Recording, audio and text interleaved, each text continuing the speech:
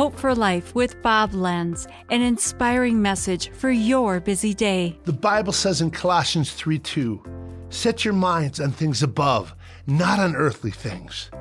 How do you keep your mind on Christ? When the world is right here and now.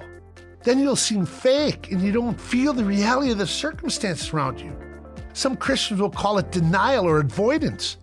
But if you dwell on it all here, the worry and the pain, then all this earthly pain controls you and your emotions.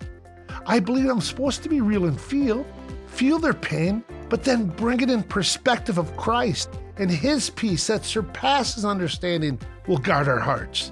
I don't want to play the game. I'm tired of acting like I have it all together, yet I don't want to give in to all the darkness around me. God, bring me that balance to identify with and yet not give in to the pain, to bring it to your heart, and that your love would direct my path, my words, my action, direct all of me. This has been Hope for Life with Bob Lenz. Discover more at lifepromotions.org.